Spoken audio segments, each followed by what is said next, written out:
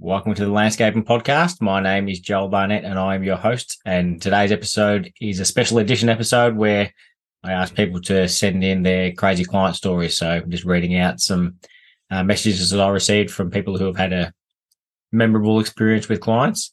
And I'm aware that there are obviously, the shoes on the other foot sometimes, and there's some crazy landscaper or designer experiences for the client. But today's episode is reading out the ones where the client is the crazy one. The first one, and they're all anonymous as well. Although some of you might guess where they took place, such as this one. So this high-profile couple in Auckland wanted me to supply all the plants and install for the soft landscaping job at cost, and then didn't pay the invoice until 4 months later. Life lesson: don't accept every job. Running my own landscaping business taught me a lot about people, the good, the bad, and the ugly.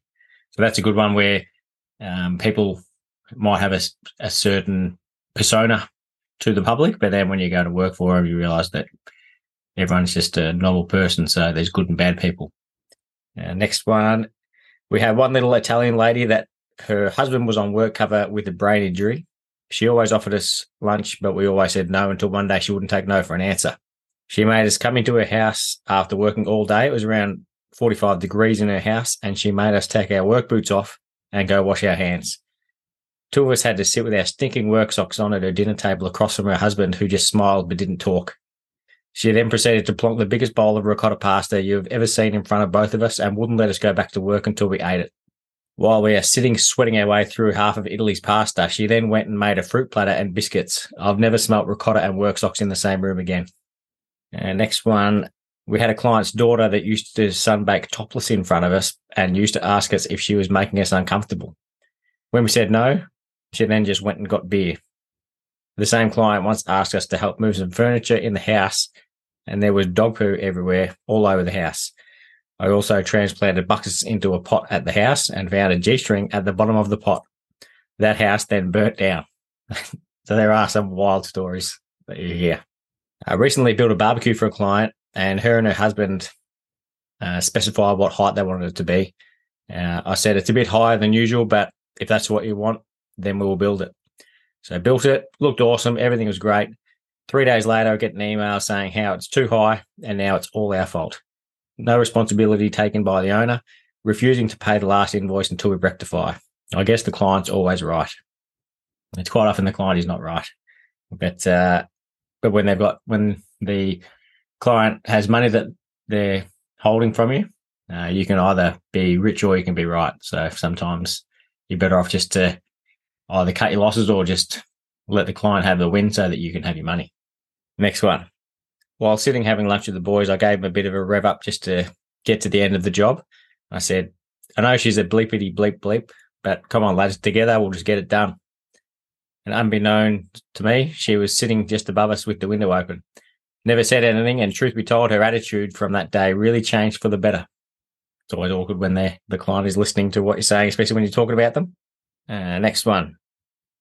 We had an old woman who would only let us work on Saturdays because she insisted on being there. She would then make us a coffee in the kitchen every time and wouldn't let us start work until she finished her cigarette. She told us it was rude to want to leave while she was smoking. The same woman used to give us both a loaf of olive bread every week because we were vegetarian, and we later found out the pool guy and the house cleaner were getting seafood platters every week. This same woman, when she would make us coffee, she would pour herself a water from the fridge. It took a few weeks, but we slowly discovered the water was actually straight vodka, and she was pouring herself about half a litre at a time. She would then pass out while we were working and call us up later in the day to ask why we never came, even though she'd spoken to us, made us coffee, and paid us all in the morning. That is a wild story as well. And this next story, it's so crazy. I don't know if he's just taken the P155 to see if I read it out, because it's hard to believe, but I'm reading it out anyway. I had a client with heaps of cash. I don't usually ask, but as time went on, I queried him on his income source.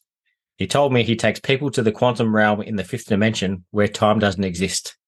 It allows people to skip to the end of their life where they've overcome so many of life obstacles. They then take the learnings back to the current realm and expedite their personal growth. Hell of a business model. So that is one of the most unbelievable stories I've heard. The next one. We demoed a big back deck for a client. She sent me a furious message at 5 p.m. saying her dog couldn't use the doggy door, and how was the dog meant to go to the toilet at night? I called her to explain the deck doesn't get rebuilt on the same day. She said this was unacceptable and asked me to come and build a dog ramp immediately. Could be controversial, but I'm a little bit team client on that one.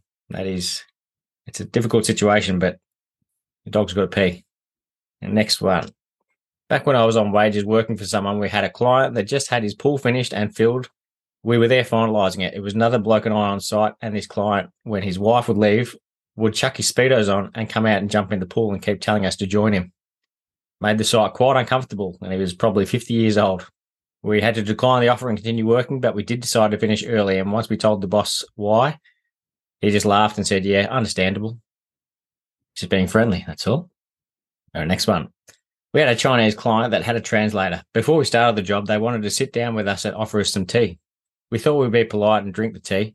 They would then fill up our cup again while we spoke to the translator. So not to be rude, we would drink the tea again. Now, after the 7th cup of tea, we were absolutely swimming in tea and couldn't handle it anymore and had to insist on no more. Turns out in Chinese culture, if you drink the tea, they'll fill it up, but if you don't want any more, you are supposed to leave it in the cup. The translator did not tell us that. We had one client who told us their daughter needed help with her garden. When we got there, we were told it was her indoor pot plants. I quickly realised it was literally to dust the leaves on the plants. Well, I didn't have anything to do that with, so I had to use my boot covers from in the ute. I'm not sure if it cleaned them or killed them, but we didn't go back. Next one. We used to look after a tiny garden in Moonee Ponds for an old retired couple. They were lovely, but always asked for a bit much. Once they asked us to clean their pots after a bug storm had splashed mud all over them. We didn't have any rags in the ute, but they offered to give us some. They then brought out 2 pairs of the old man Jeff's jocks. Old man tidy whities. They said, don't worry, they're clean. We awkwardly cleaned the pots and then went straight to Bunnings to buy a bag of rags to always have in the ute. The same couple also used to feed magpies and willy wagtails on their patio all the time and sent me an email telling me that they'd named their new willy wagtail after me in honour of me. It's always good to have a bag of rags in the truck. And the last one. We softscaped a big place in Croydon years ago, and the client, Pavla, was an old Eastern Ute Bloc European woman who told us she used to work for the CSIRO and used to be a competitive shot putter. After the second day of seeing us go grab lunch from the shop, she told us not to waste our money and she would make us lunch. The lunch was 2 slices of toast with baked beans on it and a cup of tea. She told us there is plenty of protein in beans for strong boys like us. Not only did she watch us eat it, she sat down and ate her beans on toast with us. Very, very awkward lunch and a massive game of who farted after lunch. So that was the last crazy client story. So thank you very much for everyone who sent one in. And hopefully you enjoyed Ben Scott's episode this week.